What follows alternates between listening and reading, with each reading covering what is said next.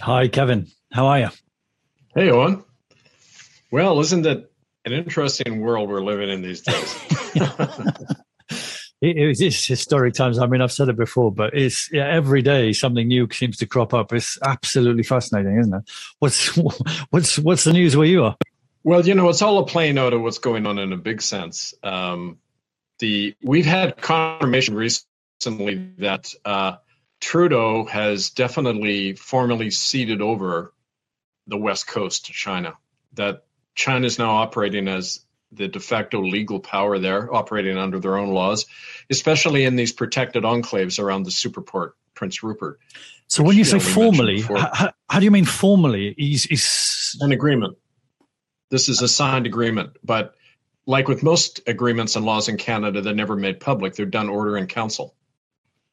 I just saw him Yeah. in a photo with the Queen. Is he come over here to shake hands with the Queen just recently to seek her approval, or is that from way Well, it back? wouldn't.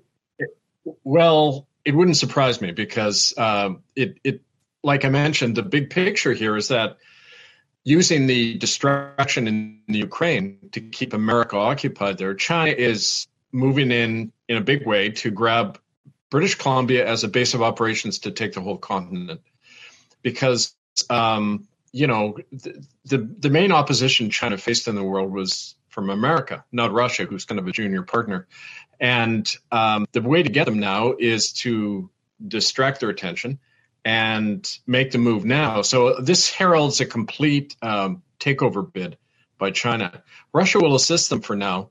China knew that Russia was in a weaker position than them economically and other ways. And frankly, I think that NATO was provoked by China to go into the Ukraine in order to provoke Putin to attack, because they know exactly the psychology and the history of Russia is you don't mess around on their border and not expect a reaction. So that suits China's agenda very well. Behind that screen, they're taking over. Now, don't forget that the Chinese government and political economic system, is totally adapted to the corporatocracy. It's the kind of system they want. So, that people say, well, why in the middle of this COVID thing is a war breaking out? It helps the corporatocracy. It not only helps the bankers and the oil companies and everything, but it's helping solidify that global oligarchy. And China will be the leading actor in that for a long time, maybe for centuries. It seems to me that there's two tiers, right? We've got that international, perhaps continental, very much like 1984, George Orwell's book, where he's looking at Eurasia, Oceania. But the level up is the level of what researchers call the cult, right, or that overseeing network. I was listening to Harry Vox. I don't know if you know him, but he talks about the Israeli Jewish Zionist banking cartel that's running the whole thing via BlackRock and Vanguard. And so it's basically the network or the cult fighting itself to a certain extent. I mean, I was obviously using the pawns of the people to do so. But is it because the West has, to a certain extent, gathered some momentum on a wake-up? And so there's this, from a corporate global perspective, the headquarters is looking to attack the wake up area region. And so areas such as Canada, Australia, and Ukraine especially are all very recognized and well known for grain, right? For food, for the breadbasket is Ukraine, right? So is that an encroachment into the West of their logistical sustenance? Yeah. I think it's not so much the areas that people are awakening, because you see that awareness spreading all over the planet.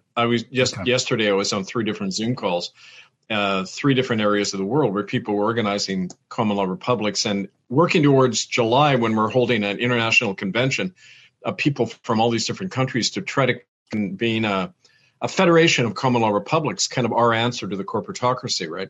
Including Russia and China. There's groups in Finland and Russia and Sweden who are organizing something there as well. Yeah, definitely. Great but you're right about the resources, and it's all about resources, But in terms of the cliques, it's not. They're not ultimately governed by the secret societies. It's kind of like saying to people, do the elites go to church? they use religion and these different things as ways to simply mask their real intention, and to keep people afraid. It's part of that whole thing. I'm not saying those things don't go on, but it's not the primary factor here. If Trudeau went over to see, quote, the Queen, it was to let her know what's going on and to get the official sanction of the Crown to legitimate the Chinese takeover on the West Coast. No doubt that that's what they had to do formally by by their rules. She's got to sign off, right? Right. Also to perhaps throw a bit of PR towards the royalists in Canada, right? Yeah, anything to distract. I mean, that's the point. And the Chinese, they're adept in Sun Tzu and the art of war. They know exactly how to divide and conquer their adversaries. They're using Russia now. Russia's going to think that there will be an alliance. Frankly, what I see 50, 100 years down the road is that China will take over North America. Don't forget, the entire Pacific Rim and the Indo-Pacific region, that's where the world economy is now growing the quickest.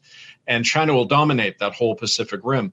Russia will be on the margins, and eventually they'll come to war. I think Europe and Russia are going to have to unite eventually as America goes down, and be kind of the main opposition China will face half a century from now. But that's somewhat speculative, but I think it's based on the direction things are going now. And don't forget, the overarching umbrella will be the corporatocracy, in which there are no nations, there are no religions or ideologies. They're just everyone serving that machine, right? And so there's certain variables, weapons, you might say, but there's certain infrastructural levers and mechanisms that they have at their disposal, economics being one of them. And so with this sort of division that they're creating, contriving with Russia and the West, with this Ukrainian situation, it feels to me that there's a pressure and a panic for them to push things on faster than perhaps they'd like, because we end the COVID scare and immediately go to this Russian scare, and that in itself is creating a lot of question marks and suspicion with perhaps people who are just beginning their wake up journey, or whatever, however you like to pitch it. But these levers and mechanisms are creating inflation, creating food hikes, price hikes, this kind of thing. And so that creates more tension and pressure, just amongst the regular public. And that then, creates that emotional, you come out of the higher mind into the limbic system, and people are therefore more manipulatable, pliable in terms of propaganda, right? So over on the west coast of the North America, we've actually got an invasion by China. Why under the guise of the Russian propaganda machine, and so how aware are people over there with you of that, and is there a response mounting? Well, like any frontline situation, people in British Columbia don't want to be aware. The evidence is right in front of them. And we've been dealing this for years. I mean, as you know, that's where I did so much of my work. And you can put the evidence in front of people and it doesn't make any difference. You can have Chinese tanks in the streets of Vancouver and they still will be in denial about it. But although that won't be necessary because they already own the whole place. They don't need to bring in tanks. Okay. The important thing, though, is that it's just a stepping stone to the takeover of the whole continent. And that's, when you look at what's going on in America, when Trump gets appointed in 2024, it'll be outright civil war at that point. And they're getting ready now. Like, I've got a lot of people and friends and family all over America, and they're telling me all these very ominous signs of, arming of both sides. The Republicans and Democrats, they're arming for a civil war. It's right on the verge of exploding. That's all being done with Chinese money and lobbying and political pressure and everything, because they can then step in and pick up the pieces. You can see that'll happen. It's kind of a fait accompli, I think. So the real question now is, what do we create out of the ashes? Is there anything that's going to be left for us to hold up, the alternative, which, we don't expect the Republic to be a working alternative now, but it's a seed of an idea that down the road people will revive again when they see what's happening, right? Well, Biden's a massive asset in that, right? Because he's a senile madman criminal to say the least, right? So I actually saw some defensive battlements that looked like being built outside the White House in Washington, perhaps in preparation for these truckers, it seemed quite low key. I didn't hear much about what happened with the Washington trucker situation, but because Biden is such a calamitous leader. You think he'll get to 2024 before the Trump situation arrives? So this is the patriotic for people over here that perhaps aren't quite up to date with it. So Trump galvanizes the patriots, the constitutional crowd, and no. Biden is a globalist. Well, that's the impression they're trying to create. Okay, but don't forget, this is just an impression. Trump is no more allied with the patriot movement than Biden is. I mean, right. It's like lawyers in a court pretending to be fighting each other, right? Sure, but from the divide and rule perspective, they want to create that civil war with Trump and the patriots versus Biden and the globalists, right? But Trump is connected with Israeli Zionist banking money. No one has pumped more money into Israel than Trump, right? Well, he's personal friends with two of the people we convicted in our criminal court, Emma Walmsley and Alfred Bourla. They're big contributors to him. I mean, you just have to scratch the surface and you see who's running who, right? But like I mentioned, the civil war is going to be overt. There's going to be out and out military conflict, and people are already arming for that now. And China, that's why the war had to happen so quick, because, create a massive distraction. I did a survey online of the New York Times. Originally, in the first section, about 80% of the coverage was about COVID until before the war. Now about 80% is about the Ukraine war. Right. COVID vanishes. It's immediate switch. Right? Yeah. No, it's classic Big Brother technique. And so the real question is there people who see through that and don't get caught up in this typical bipolar good-evil civil war scenario that's being created? There are no good guys and bad guys. There's this thing we're all part of, which is coming apart. And there's this tyranny being created that the people in charge of that are trying to create an unassailable thing that will never be able to be taken out. And they have the technology now to do that. That's the reality here. And so, I'm reading one of these points in Sun Tzu in the Art of War. There can be no reliable defense in war. Any defensive posture invites attack. So that's exactly how Putin is thinking right now. He says, if we stay defensive here and they come right into the Ukraine, we're inviting them to come in and take all of Russia, right? And NATO has to do that because NATO/America is in their death throes. They know America's going down, and they're striking out in panic and fear, and China's exploiting both of them. China's manipulating both of them to gain the upper hand. That's kind of the general situation we're in. But, nothing's written in stone. I mean, there can be a lot of unforeseen things that happen, and that depends on all of us, right? Right. So you think that China are pulling the global strings of Russia and the West? Where did COVID come? Where did COVID come out of? Is most of the corporatocracy's main funds now located? In the Asian world, right? Follow the money, but also it's just obvious from looking at what's going on. If you get outside the blinkers of what we're always being fed, even to talk about countries now is probably redundant. That's not the way it's devolving, right? At all, right? We're getting to continental stage, right? And so that's how does from your perspective, how does the banking situation fit in? With regards to we've spoken about the Vatican money, but also Zionist Israeli, banking networks.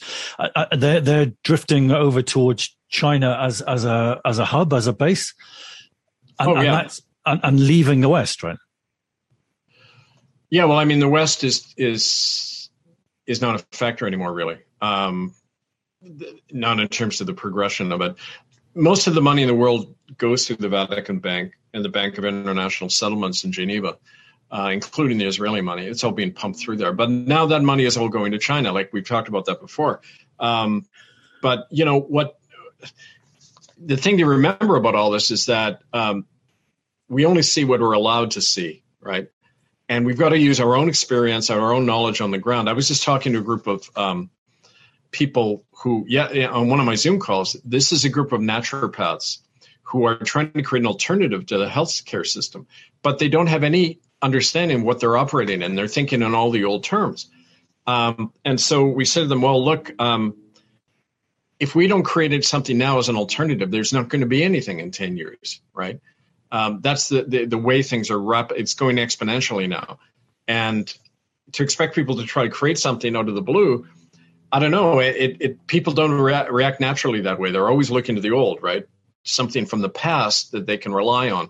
And that's why, what we're doing now, it's certainly going uphill. It's going against the stream, but it's essential to be creating those alternatives now, because that's the only seed we'll have in the future, right? And economics for me seems a real flashpoint where we are. Everybody, you listen to the financiers, they're talking about this inflation and the price hikes and, the food and logistics, as we've mentioned already. And so that area of trade and barter and economics, that's right on our doorstep, right? This is within the next 6 to 12 months that's going to have a huge shift, right? Right. But, again, it goes back to the whole question of what we mean when we say people are awake. I think it's an inaccurate term, because we haven't awoken. That we only awake when we're engaged with something and we lose something in a big way and we have to fight. Because I think the act of fighting and resistance is what really awakens us, right? We talked about that before, where people can sit in a room and have all sorts of different ideas and do a Zoom call. Anything can be true, right? But what's true when something strikes you. You know the reality when, as you experienced, you're locked away, right? You know the nature of the state when it comes down on you, right? Yeah. And at that point, it becomes a very practical issue. I remember in history when, right after Hitler took power, all the churches in Germany were on board with him.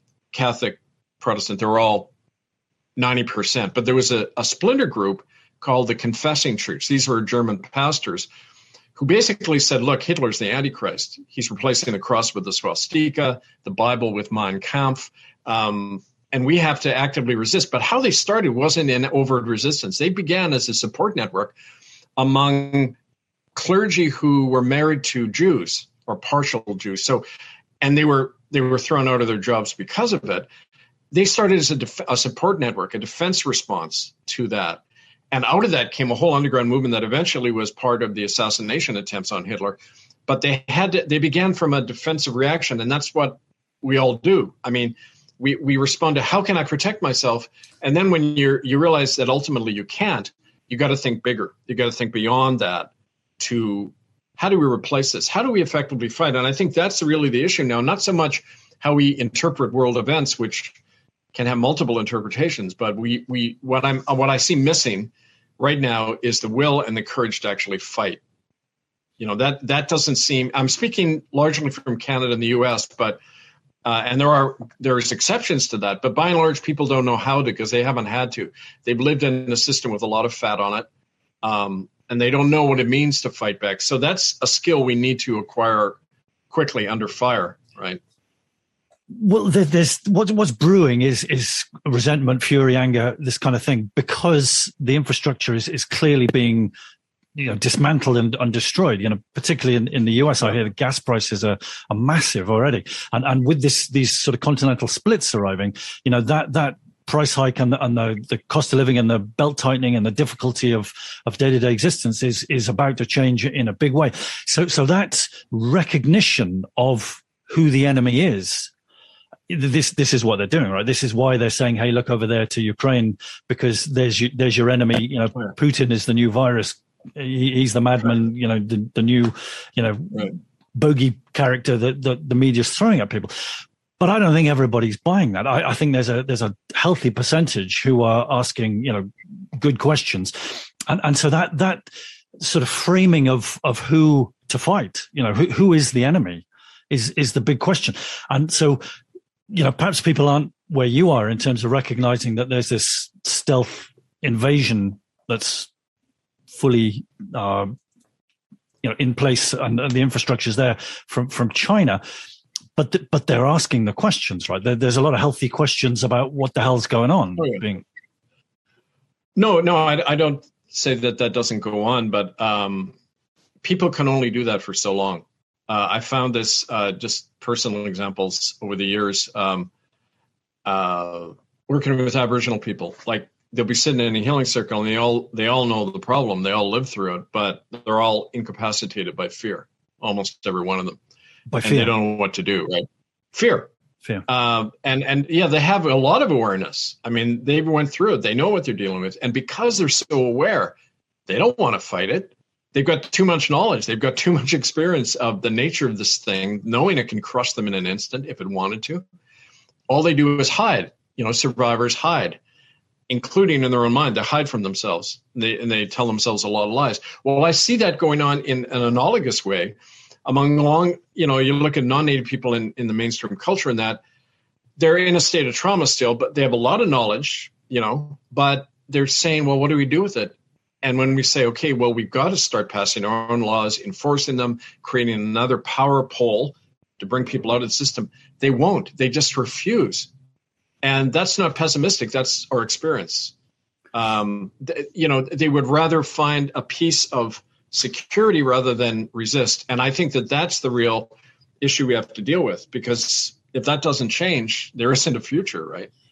And therein it lies the choice that that they have. The people you're talking about is that perhaps it's a better choice to take the government handout money and live in the way that they prescribe for us to live, so that they don't send the cops over to beat us up, etc., etc. Well, but this is what's arriving for me is that between the rock and the hard place, where it's encroached into people's sustenance. The base level of Maslow's pyramid, shelter, food, water, is about to get majorly affected, and so it's back to the wall, last chance, the saloon, and this is the wound, the dangerous, the beast, right? That is going to jump because it's cornered.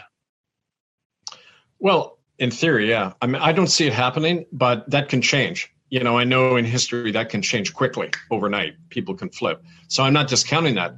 I'm speaking more of, like the way I put it to the group last night, the conscious people are a small wheel and the masses of people are a big wheel, but you need a middle wheel of people willing to organize, to set up alternatives, to be the clerk of the court, to be the sheriff, to actively say, my life is now devoted to this. And without that devotion and a new set of priorities in your life, that middle wheel doesn't exist. And you're going to smash yourself against the big wheel and be ineffective. And so all of the effort of the state is to wipe out that middle wheel all the time, right?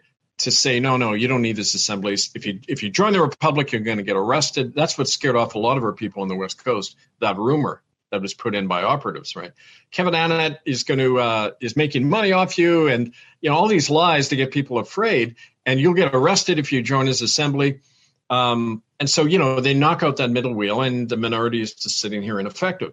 And on that point you said about the government paying money to people, just as a side point, in Canada, they just announced, how we said that we were going to give you $2,000 every month, tax-free and everything? Well, you have to pay it back now if you don't get the shot. If you don't get the shot, you have to pay back all that money.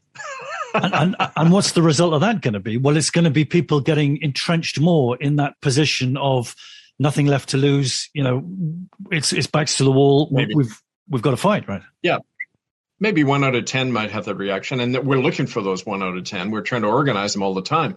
But I was just doing that with a group in Ontario, and they said, okay, we got to take action, but look at everybody around us. Who do we appeal to? There's nobody to appeal to. They're all in that state of helplessness. But again, it's not the cop out there. It's the cop in their head, the voice in their head, which is preventing them from risking and taking the next step. And, I say, look, are you willing to die for this? because I don't mean that in a melodramatic way, but if your life is on the line and you know you can't do anything, you fight that much harder. You have nothing to lose. I mean, I had that experience over the last while when I had all these health issues, right?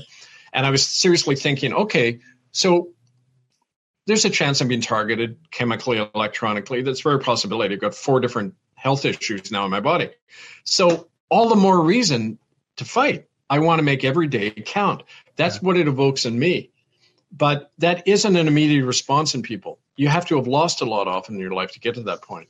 Or maybe your character is different. I don't know, but it's hard to say with different people. But that's what we have to appeal to, that capacity in people to say, to hell with it. This is my fight now to the death. We're in this to the death. And when you get people like that, that's when you become a threat to the system. And then, then it goes to a whole new level. But I mean, we're gradually getting there, but it goes 1 step forward, 2 steps back all the time, right? On your health, if it's not too personal a point, can we get an update? Your stones settled down. Is that right?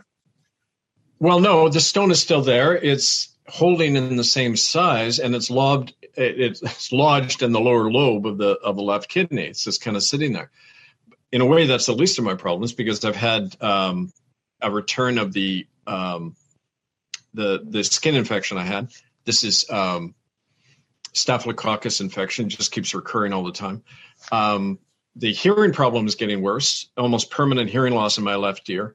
And now I've been diagnosed with eye issues having to do with probable borderline glaucoma, which kind of came out of the blue. Now, glaucoma is caused by increasing pressure in the eye, which stops the fluid from draining, and then a lot of pressure builds up on the eye, and you can go blind from it unless you're treated.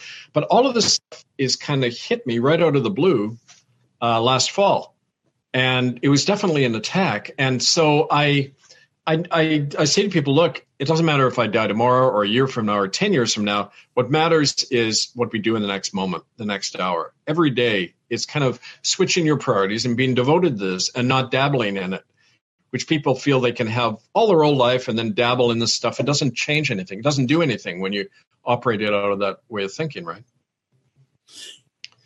So that last fall, when you feel like you had an attack, do you have any ideas about where that might have happened or how it sounds to me very much like EMF, electromagnetic frequency, you in Canberra in Australia. I don't know if you saw that, but there's a lot of injuries along those lines, the symptoms you're talking about, where they had evidence of the police firing these sonic weapons at the crowds, right? I've been living off the radar a lot. I've been living on different safe houses, but nothing's infallible. It's easy to track someone. I'm surprised, Owen, it didn't happen to me a lot sooner.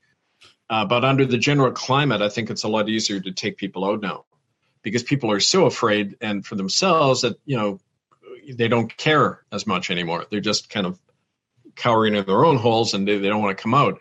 I find that with a lot of people that they're there now, in that state of mind. So, I mean, yeah, it's conceivable that could be going on, but I don't even focus on that. I focus on just keeping my spirits up and focused every day to allow me to do the work I've got to do, right? I completely agree. I think if they've got such a kill grid set up, with electromagnetic frequencies, if they want to just, what's it called? Combust us in a moment. I think they've got the technology to do that. The reason they don't want to do that is because of the wake up factor that would bring. There's a couple of very peculiar looking deaths that have happened with regards to people in cars exploding and this kind of thing. So I think that you're exactly right that if they wanted to, they could, but they don't want to because of the consequences, right? Yeah, it's too much. Light being shone on. If something happened to me, a lot of people would set up and take notice, and the interest in my work would increase again. Why would they hand that to us, right? Yep. So it's also the fact we've talked about this before, but the adversary, so to speak, they're just people like us placed in a different situation. Any of us can be doing that. If we're placed in a different situation, circumstance in our life, we could be on the other side. The way human beings rationalize things to each other and to themselves. So those human beings on the other side who are doing all this stuff, they know it's wrong. Somewhere inside themselves, it's that kind of, that expression, worm of conscience. It's digging away, wanting its way through them. And they secretly have a death wish. They want it to come down. I experienced this in the United Church in a big way. The very clergy who were destroying my life were relying on me to bring out the truth about something they didn't want to bring out themselves, but they knew it had to come out. The whole thing about the mass murder of Native children. It still weighs on the conscience of those people, but they can breathe a sigh of release because now they say, oh, we've acknowledged it. So they almost use that as a way to continue in their own illusion. And the same thing is happening with the COVID thing. So I think, don't forget, this is ultimately just about people and very messed up people, but we can appeal to that all the time, hearts and minds, keep the moral high ground, right? You said they were relying on you to blow the whistle and to disclose all this. How do you mean relying? That's interesting. This is at a subconscious level, right? Yeah. I had experience of that. When, for example, one of the first hearings they had in the United Church to basically tell me I had to come around or I'll face defrocking and all that. I had to do all these things. I said, this is about crimes we did. We have to face it. And I remember one fairly senior official said, of course we will, but all in good time when it will have minimum impact on us. And I said, so if you know that, then why are you going after me now? And he said, for appearance sake. He was remarkably disclosing. He said, for appearance sake, because it's better to scapegoat one person at the time. And let's say they came out when I talked about, and I show them all the evidence of genocide in the residential schools. And then if they all brought that out all at once, everyone would leave the church and would collapse, right? And yet they couldn't. They had to feed it in pieces. So you get rid of the whistleblower. He's allowed the issue to be addressed without any harm to them. And then they can parcel out information in stages to acclimatize people. It's called inoculation in public relations. Okay. You inoculate the people with bits and pieces, and finally you can talk about the whole thing and no one will care because they've gradually normalized the genocide. And this is what's going on now. It's so normal out there now to wear masks that, there's not even an issue anymore, right? In people's mind. It's become part of the way. It's really like an identification badge of, yes, you can experiment on me. I'm wearing this muzzle. But that had to come in stages just like the genocide thing did. So it's that process of normalization, and we have to know how we're being used. And I had to learn that over time. But you just don't feed their energy into their system anymore. That's the main way we prevent being used, according to an agenda we don't even know about. Keep your own identity and move in another direction out of the system. And they have to run after you. I mean, we proved that in Canada, right, with our campaign. Well, with Annett run after you to pull you back into it? No, they have to run after us to copy what we're doing, but on their terms, right? I mean, Trudeau uses the word genocide now. We were the only ones using that word 15 years ago. Now they're using it. You see, they have to try to capture the language, but they're changed in the process too, right? It's like culture. It's porous. It goes in two directions all the time. We're in that joint codependency with the people we're fighting, right? That it's normalizing it, right? So the word genocide, if the Prime Minister's using it, then that's okay, because if there was a problem, he would have done something about it. See, I've just been doing quite a lot of child protection stuff with the family courts. I don't like to call them that. Let's call them someone else. But similarly with that scenario, all these children are getting ripped out of the arms of mothers and fathers, parents. And that's normal, right? That's been going on for so many decades now that you try and address that with somebody and they'll say, yeah, that the social services take children, put them in foster care homes. And that's just what happens. Why are you so upset about that? And that normalization, how do you shatter the ice? It's the dead eye. It's the dead hand of the machine. Okay, so genocide isn't children being beaten to death and tortured to death and their bodies rotting in the ground somewhere, or somebody taking his life 10 years later because he can't stand it. all the visual reality of what it is. It's all sanitized out by the word. Language sanitizes. Child protection, it sanitizes rape and torture and child trafficking and all this horrible shit, right? So we have to put a human face on that again. That's how we've brought about change in Canada on this whole thing of, and again, genocide is a dead word. It's a Greek word. Like, what does it mean to most people? Most people don't even know what the term means. So we always say, okay, so the torture of children, here's how they were tortured. Here's how they're still tortured. Imagine a child being held down and have drugs shoved in their arm to test out a drug and then have their skin disintegrate or their eyes fall out or their hair fall out at age 4, right? Because of drug testing that Pfizer and GlaxoSmithKline and Novartis and others are still doing as we speak to people in hospitals. Well, 3 of the people we did detain on Vancouver Island, they pointed out one of these mass grave sites where people killed in drug testing experiments were buried as recently as 2019. So, I mean, this stuff is happening right now. And when people realize that, they go, my God, I could be next, right? We just can't let this go on anymore. But so that's why they always talk about things in the past. It frightens them, right? And they kind of cripple because of the fear aspect. To a point, but then the reverse happens. And they just go, whoa, I can't, this has got to stop, all right? And it's up to me to do something. I've seen that change happen in people, right? And it's unpredictable how it happens. It just happens as it will. But the point is, you have to be always telling the visual truth to people. And it's not something in the past. It's not something far away. It's immediate in our neighborhood, right? And here's what it looks like.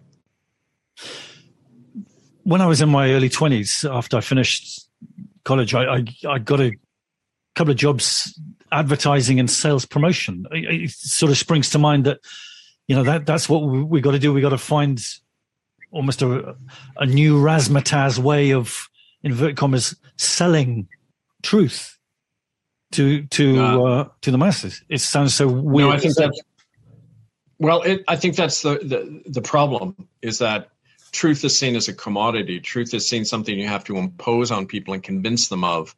You don't have to convince anyone of the truth. They already know what it is. I know what you're saying, but you don't use their methods because all that's designed, that's based on a contempt of people that they don't have the ability to figure things out. They do. It's just that they're too busy and too frightened and too unaware of what's going on to really work it through for themselves. That'll change, though. That changes as things break down and people have to start asking questions. And that's what you referred to earlier by the waking up process, right? Right. And so then the media, again, comes into play in a big way. For me, it's the number one battlefront that we're at. And so you see the deterioration, the corrosion, if you like, of such as the BBC, the popularity and the viewing figures, they're plummeting, right, in a big way. So people are looking to other areas and other places, media platforms, perhaps is the phrase. And that's quite exciting for me because there are options. We got a platform over here called Iconic, which is, gathering a lot of momentum. But then there's the whole business aspect of that platform where you think to yourselves, well, are they, trying to hit as many people as possible from a money perspective and then not going quite as far as they might with regards to the content of what they're publicizing? So it swings and roundabouts, isn't it? Yeah. I couldn't figure out when I first began to get, we all go through stages of naivety, right? And if you get hit enough and you learn from your experience, then you change. But, I wondered early on, hey, I've got all of these eyewitness testimonies of these crimes. We've got the records. We've got even forensic evidence from graves. How come none of the alternative media are reporting any of this? Right. We what a story. to them, we give it to them. Okay, so that's because the alternative media are heavily targeted by the state. They're either funded by them or influenced by them, or the news agencies they rely on are controlled themselves by the corporatocracy. The one I love is, I don't know if you know Sun Oil Company. It's called Sunoco. It's a big gas company in America. Well, they're the ones who run the green movement in America. They run a thing called the Pew Foundation. And Greenpeace and all these organizations are funded by them. And so when we were working with some of the people on the West Coast trying to stop the last of the logging of the old growth, Greenpeace said, no, I'm sorry, we can't be involved in that campaign. Why? because the Pew Foundation would cut off their funds because Sun Oil Company told them not to fund that because obviously they had investments in the logging of the big timber. So things are controlled in ways we don't understand. And the litmus test is when you have evidence that really damns the system and nobody will touch it, that's the proof of where their allegiance is, right? Because why wouldn't they report it, right? Well, it's the corporate headset, right? Oh, we got to, put food on our tables. We've got to feed our children, da, da, da. So we'll choose our market share, our target audience. And there is that target audience of, lightweight truthers or whatever you want to call them. Right. And so we'll hit them with, a couple of things here and there, Trudeau's a bastard and this kind of thing, but we're not going to go nearly as far as we might go because then we'll lose that corporate sponsorship. And as a matter of fact, there was I've got to find the reference, but there was a study done by corporations back in the 70s about how to deal with dissent aimed at their company. And they said they very accurately, they had sociologists map the kind of people who protest. And they said, by and large, the bulk of people are moderates. They want change and reform, but they don't want a revolution. They don't want to overthrow the system. They just want alterations. But on the one end, you've got the revolutionaries, the ones who recognize that all of these crimes are coming from the same source, and that source has to be replaced. You need to overhaul the whole system.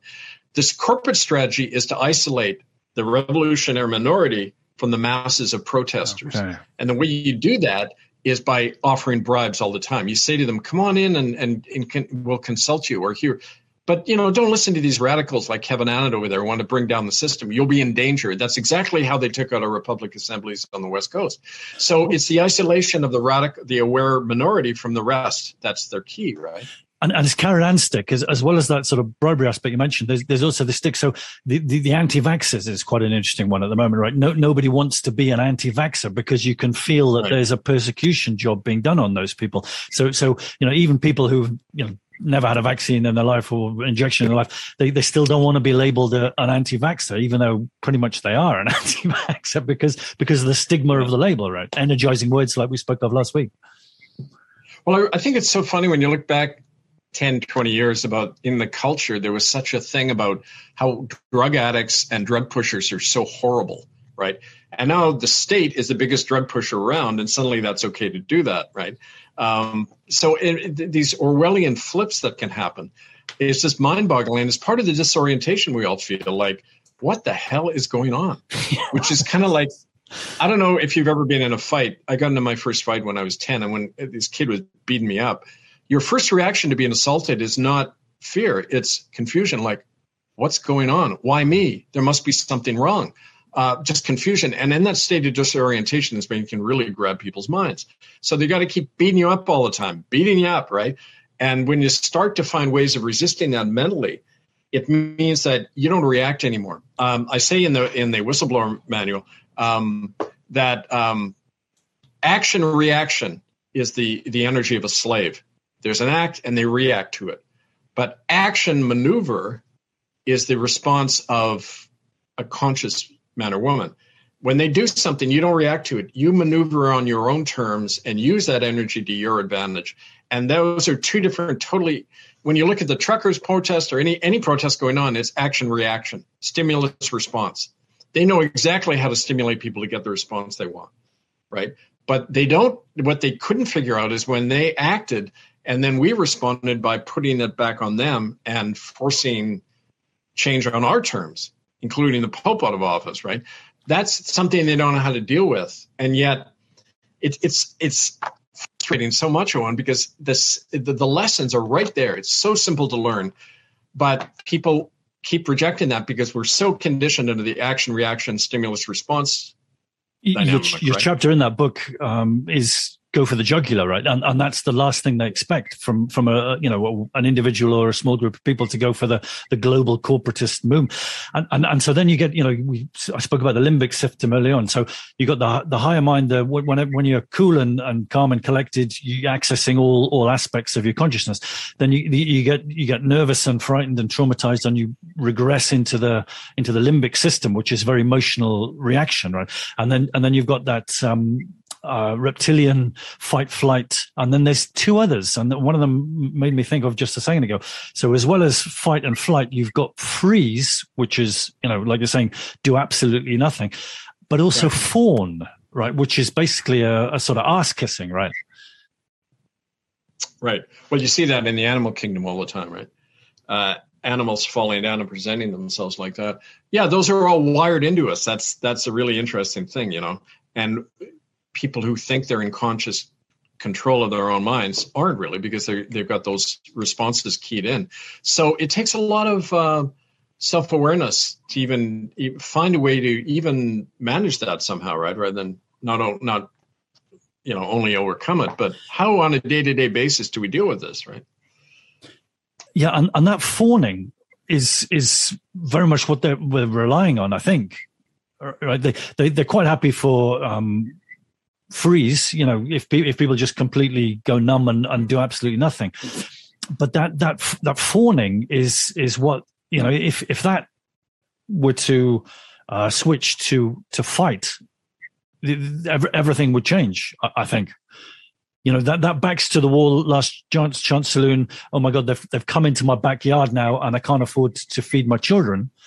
Well, what's response is that gonna evoke? Is it going to be, kiss ass and hope that you can get food? Or is it going to be, just do nothing because you just sit down and watch TV or something because you don't know what to do? Or is it going to be fight? And this is what, is arriving, right? There are fighters coming out of the woodwork now. Okay, but again, to use another analogy from history, all of these films of thousands of people lining up to go into the cattle cars and they're guarded by 2 soldiers. Okay, they could crush those 2 soldiers in an instant. How come they don't? Because they're all thinking of their personal safety, and they're all believing they wouldn't wipe us out. They need us economically. Like, this doesn't make any sense. So the disbelief and the fear keeps 2 able to control 10,000, right? Those who resisted, like in the Warsaw Ghetto Uprising, they were already organized. They already had an underground structure. They were already revolutionaries. They saw it coming for a long time, and they were prepared. And you know what the very first thing the Jewish resistance in the Warsaw Ghetto did? They didn't shoot Nazis. They assassinated the heads of the Jewish Elders Organization. You see, these were the Jewish elders who collaborated, picked out all the people in the ghetto who were to be shipped out. They killed them all. Traitors. Well, not just because they were traitors. They were the false leadership, and you couldn't have your leadership divided. You had to get rid of any kind of distraction, collaborating distraction, and be fighting to the death. And they assassinated the top leaders of the Jewish Elders Council. And then they could take up arms, but not before then. By analogy today, I think the analogy is pretty obvious, right?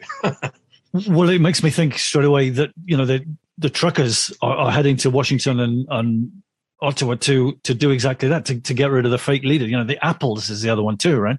Once you clear out the phony Iagos from the leadership situation, then things become much more efficient, right?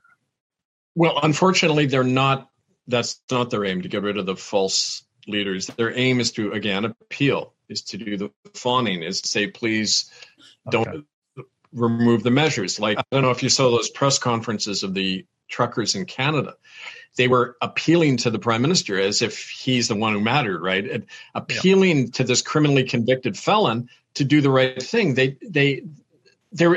analogy, it'd be like the Jews going to the Nazi saying, please don't bomb the ghetto, please, and then be shot, right? I mean, that's not what they're doing, and that's the critical issue now, is the lack of that leadership to lead an independent struggle. That's what we're lacking, and that's really what I think we need to focus on, how to build that leadership. Well, that comes from good communication first up, right? And we're really on the back foot with regards to communication, because we're using the enemy's infrastructure to communicate. That's right. So there can be no clarity. As long as we rely on the internet, as long as we use their operating their bailiwick, we'll be continually confused, and you won't be able to cohere a clear thinking leadership. That's what Sun Tzu says. The success of a battle depends on the clarity and the will of the commander or the leadership body. Clarity and will. And we both are lacking right now. And that's what we try to do all the time, provide clarity about, what we're in, what we're facing, what we need to do all the time. And that's what I spend most of my time now working with people to help solidify that core, right? We spoke a couple of weeks ago about one of the problems with our enemy system, our opponents, our adversary system, is that they have too rigid a leadership structure. Whereas one of our strengths is that we don't have that, obvious chain of command, hierarchical leadership structure. So how does that fit in with what we just spoke about, with the problem that we don't have leadership? Right. I didn't mean a leadership in the sense of a massive national body. Okay. That's right. The last thing we want, because it can be easily infiltrated and destroyed. That's happened to me on 4 different occasions and movements I was helping set up over the years. With guerrillas. You need that. Yeah. You need the solid leadership, but in a very localized way. Every local common law assembly or cell group or group working needs that leadership. The way we do it is this. When people want to join the Republic, we say you need to form a leadership cell, an LC we call it, a leadership cell of 3 people, a convener, a secretary treasurer, and a sheriff. And those 3 each go out and recruit 3 other people. And then you got 12 eventually, and those 12 can form an assembly, sign a charter, right? But each of those cells is separate. And if one got taken out, the other wouldn't, right? And yet it's run by a central leadership cell that initially forms everything. So forming those leadership cells is key to moving the bigger wheel eventually, right? And that's what we do our training workshops and in that to form that. So you get 1,000 of those brush fires forming all over, and they can't stamp it out, right? So that's kind of as opposed to their corporate hierarchy where there really isn't leadership per se. It's just the machine itself creates Marcus Aurelius called it the hegemonicon, the group mind, the single mind governing everybody, right? So ours is the organic opposite, right? Yeah, they have fear themselves, though. True, I think that one of the reasons why guerrillas thrive or survive at least is because our enemies, our opponents, our adversaries, decision making. They don't want to be the one that's isolated. So Trudeau, for example, is seemingly fairly isolated at the moment. I would imagine that's why he's trying to gain the support of the monarchy over here. This kind of stuff is because a lot of people, even his own parliamentarians, I think, are stabbing him in the back now because they feel that public pressure on him, and so because he's almost taken a step too far as an individual outside of the hegemonicon, and people can now, individually, right, pinpoint that's him like as Putin, and that's what New York Times is saying about Putin. He's overstepped himself. He's isolated. He's going to be brought down. Part of that is just the same old distraction. But yeah, the purpose of hand puppets like Trudeau or Putin or anybody is that they're expendable. They can be removed. Right. And then, it's the old Chinese system. You throw an unpopular minister to the crowd every year. And they know that. And they vent their anger on the one person, and then the emperor keeps ruling, right? They know that themselves, right? They don't want to take too many risks because they will get shoved out, as that scapegoat thrown to the wolves. And you see it with the COVID situation where, the politicians are passing the buck over to the medical team, and the medical team are saying, no, well, we've covered our asses here, and it's the media that's doing it. They're all passing the buck, right? And it's a case of picking apart the infrastructure so that the individuals have got nothing to rest on, right? But, it's like I say, it doesn't matter what they do. Our attention should not be on, quote, them. The attention has to be on what are we going to do among our own people. And most of, it's really interesting because we'll be having Zoom calls and people will agree to that. And then they'll say, yeah, but look what Putin's doing. And I say, look, stop that. You guys, stop it. You got to ignore them. They don't really matter ultimately. What matters is what we are going to do in the next moment. We could all die tomorrow, really. This could be the last day of your life. What are you going to do with it? Not protest, not keep saying the obvious about all those people. It's what are we going to build right now in our communities and in myself that my descendants are going to be able to use in the future. So really, it's like trying to herd cats with people, but you've got to keep pushing them in that direction about look at our own task and not the so-called bad guys, right? So you go back a few hundred years and you find, over here in Europe that there was a lot of people who realized that this was a non-tenable environment and infrastructure that they were living in. So they thought, right, what can we do? Let's start afresh. Let's cross the ocean and we'll go somewhere where, pristine snow or whatever, and we'll start afresh from anew. But then the problems or the enemies or the hegemonicon followed them over and infiltrated and destroyed their good ideas, right? Well, similarly with the child protection stuff I'm in at the moment, right. There's families and individual mothers, parents who they want to get on with their lives. They want to, ignore the adversaries, the opponents, the enemies, but they keep encroaching into their lives, right? So, we talked at the beginning about identifying the enemy and how difficult that is. And these individuals that are representing the psychopathy, the hegemonicon, they need resisting, right? Repelling, fighting. Okay, but here's how we fight.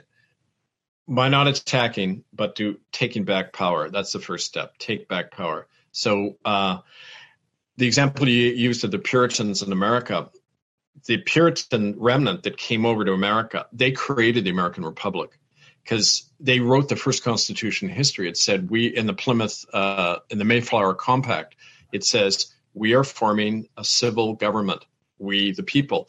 And they couched it in very religious terms. But the point is that was the model for the American Republic right there. Boom, the seed. Now, the fact that their opulence and their empire and all that corrupted it, that's the cycle of history. That'll always happen. That's why Thomas Jefferson said, you need a revolution every 25 years, people. Yeah. You got to revolt in your own mind and thinking and throw them all out. It's like nature. You need to replenish all the time, right? Revolution is your birthright. And you have to act on it or you'll live in tyranny. It's that simple. So that's the message now. And I know we've only got 10 minutes left here, but I really want to lead people with that message that we have to continually create it. It's like this permanent revolution in ourselves and right now. And in terms of the child protection thing, well, you don't rely on the system. You've got to set up the alternative safeguards so that you can pull your kids out of the system. Yeah. And that's the hard thing to teach people, but we got to build that, right? So with that 25-year regular revolution, how about a debt reset? I heard that in some Arabic countries, I think it's maybe even 7 years, they just wipe all debt and start afresh. That's the Jubilee laws in the Old Testament. And it's interesting. That's a great topic for another show because Jubilee economics says all debts are canceled routinely.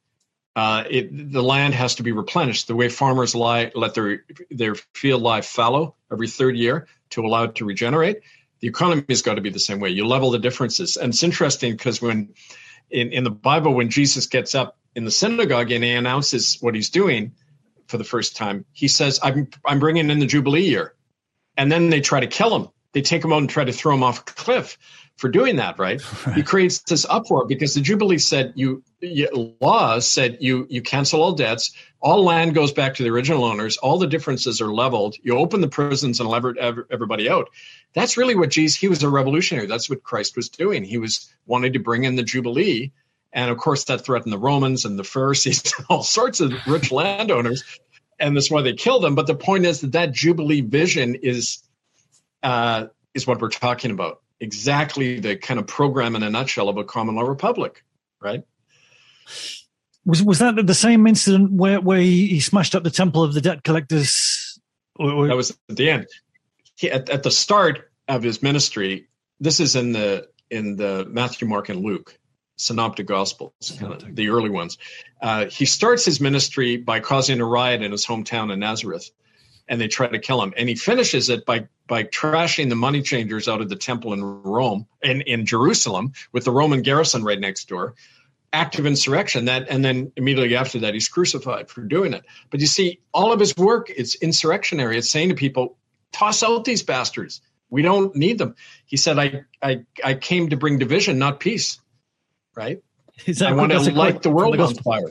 Luke 12, I come not to bring peace, but division, to set brother against son, father against son, brother against brother. I want to set fire to the world. He talks about that. So that's revolutionary talk, and yet somehow it gets kind of degraded into this thing called Christianity, right? Right. It's that dilution of that fervor and the salt, right? You mentioned the salt. Didn't he also talk about pulling the stone out of the temple so it all collapses? We said, that was predicting his death. That was a lot of editing. Later, the church wrote this stuff into the Bible, saying he was predicting his death and resurrection. He said, if you get rid of the stone, the whole temple is going to fall, but it will rise again. So, I mean, that's, you got to kind of separate the original saying from all the story around it that got added on later. But that kernel of the idea that nobody is your ruler, you can rule yourself. There's one authority, that's the Creator, and we're all equal within the Creator. I mean, it's this radical egalitarian message, and it's really our answer to the corporatocracy, which is the empire.